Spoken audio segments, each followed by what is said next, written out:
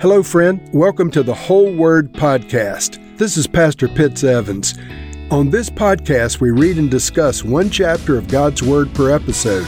Let's go now to the Bible and see what the Lord has for us today. Acts chapter 24.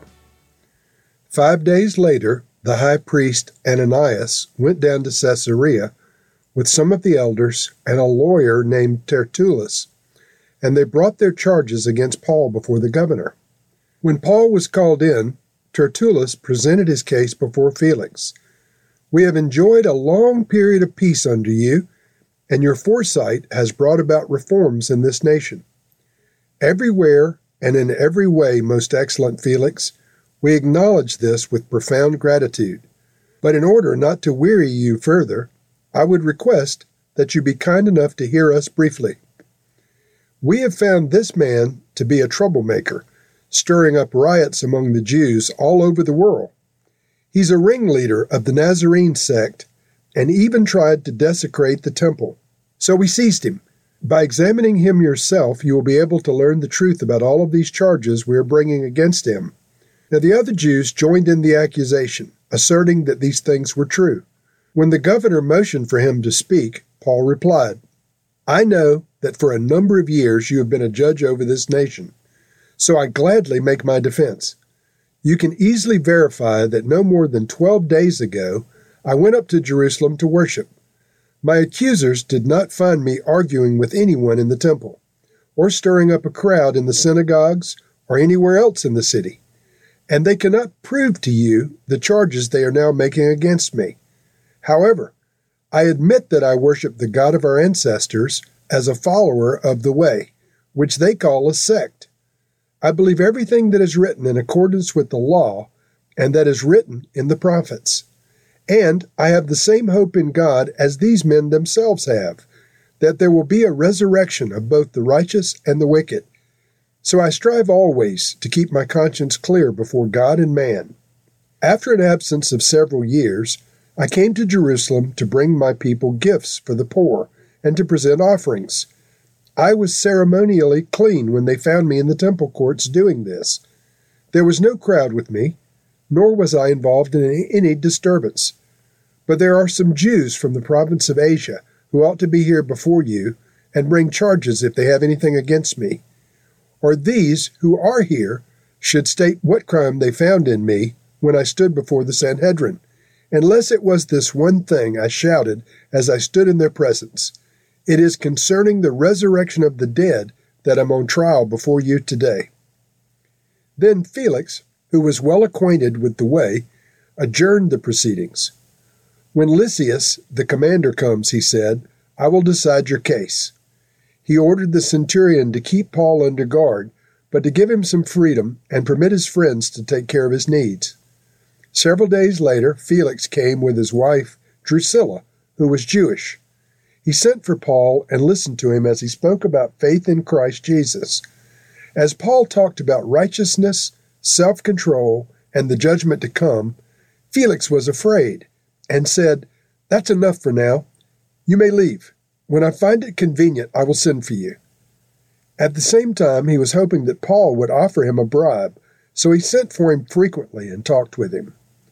When 2 years had passed, Felix was succeeded by Porcius Festus. Because Felix wanted to grant a favor to the Jews, he left Paul in prison. In this chapter, Paul makes his third legal defense, and as you may recall, some believe that the Gospel of Luke and the book of Acts were written by Luke as a commentary and a written document to be used in Paul's defense in Rome. So at the very least, Luke records the words of his defense before this Roman governor, Felix, who was trying Paul in Caesarea. So in verse 1, 5 days later, the high priest Ananias went down to Caesarea with some elders and a lawyer named Tertullus. Now notice, friends, that the lawyers were involved even 2,000 years ago. So this Tertullus was going representing the Sanhedrin and representing Ananias, the high priest. And they brought their charges against Paul before the governor. Paul was called in, and Tertullus presented his case. And first, he said a lot of sweet words to the judge/governor, trying to soft sell him and get him on his side. He told him what a wonderful time of peace and prosperity they had enjoyed under his leadership, etc. But the real charge that he brought against Paul was that he was a temple desecrator. This was a capital offense. And so let me just give the words to you from the chapter, verse 5. We have found this man to be a troublemaker, stirring up riots among Jews all over the world. He's a ringleader of the Nazarene sect and even tried to desecrate the temple. So we seized him. Now, this was a very serious charge. It was a charge that could, in fact, have you executed if you desecrated the Temple of Solomon, the temple in Jerusalem. And so the Jews had negotiated a capital offense with the Romans for anyone who would desecrate the temple. And so these men are trying to have Paul not only arrested, but executed. In charging him with temple desecration, it was the most serious charge the Jews could bring. And so they presented this attorney, Tertullus, to the Roman governor, Felix, and made the charge of temple desecration. And then they said, verse 8, by examining him yourself, you will be able to learn the truth about all of these charges we're bringing against him. Now, of course, Paul then begins to speak, and he says, there's no truth to the charge of temple desecration. I didn't do any of that. And he gives the explanation that the real issue that they have a problem with is the resurrection of Jesus Christ. And so, reading from verse 17, after an absence of several years, I came to Jerusalem to bring my people gifts for the poor and to present offerings. So Paul makes the statement, the only reason I was in Jerusalem was to bring gifts for the poor and to present offerings to the Lord. He goes on to say in verse 18, I was ceremonially clean when they found me in the temple courts doing this. So he hadn't transgressed the law. He was living according to the law of Moses. He appeared in the temple according to the law of Moses. So no religious Jew could fault him in his practice of his religion in the temple. And he goes on to say, there was no crowd with me, nor was I involved in any disturbance. He mentioned that there were some Jews from Asia who were real troublemakers, and they should be there before the governor, but they weren't. In verse 20, he says, these who are here should state what crime they found me in when I stood before the Sanhedrin. Unless it was this one thing that I shouted, it's concerning the resurrection of the dead that I'm on trial before you today. And this was the real truth. You may recall that in every town that Paul went, when he would go into the synagogues and begin teaching about Jesus as the Messiah, that things would go along pretty well until he got to the fact that Jesus had been crucified and was raised from the dead. This over and over again caused a great deal of trouble. And so once again, the real issue in Paul's defense is that he had encountered the risen Lord Jesus Christ, and so it was only reasonable that he would make the case Jesus is alive. In verse 22, Felix, who was well acquainted with the way, there's that expression, the way, again, which is an early name for Christianity. Felix, who was well acquainted with the way, adjourned the proceedings. And he said, when Lysias, the commander who arrested Paul, comes, I will decide your case. He ordered the centurion to keep Paul under guard, but to give him some freedom and permit his friends to take care of his needs. Now, interestingly, it's not recorded that Lysias ever came and made the case against Paul. So this statement that he was going to hear Paul's case with Lysias presenting evidence apparently never happened, or either the New Testament doesn't record that it happened. But Felix was fascinated with Paul, and he sent for him and listened to him as he spoke about faith in Jesus Christ. And as Paul talked about righteousness, self-control, and the judgment to come, Felix was afraid. That's what the scripture says. And my personal opinion is Felix came under conviction as Paul was speaking the anointed word of God and the truth about self-control and the judgment to come and righteousness and so forth. Felix was rightly afraid because he was under conviction. And so he stopped Paul from talking. He said, that's enough for now. You may leave. And when I find it convenient, I'll send for you.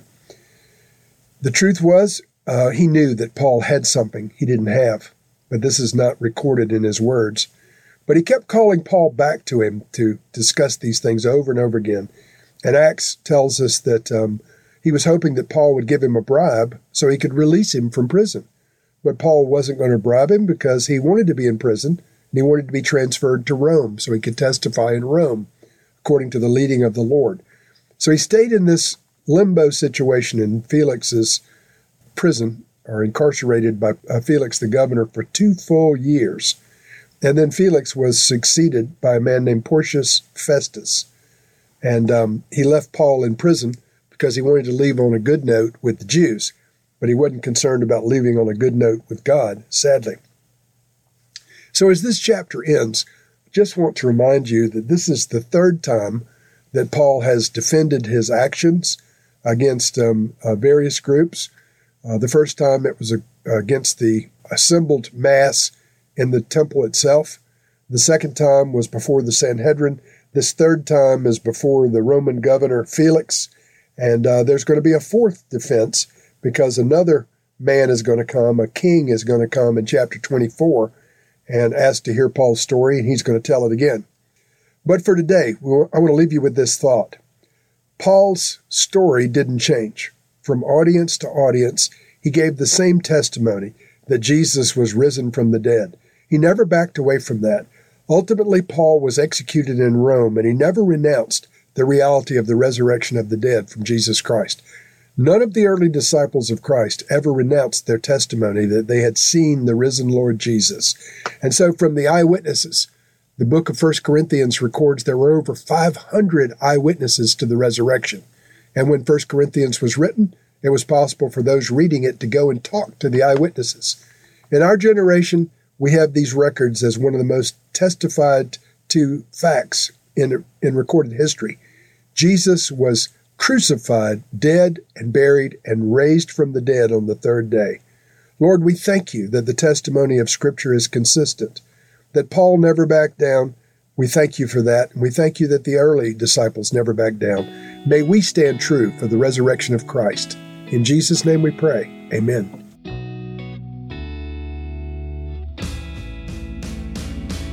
Thank you for listening to this episode of The Whole Word.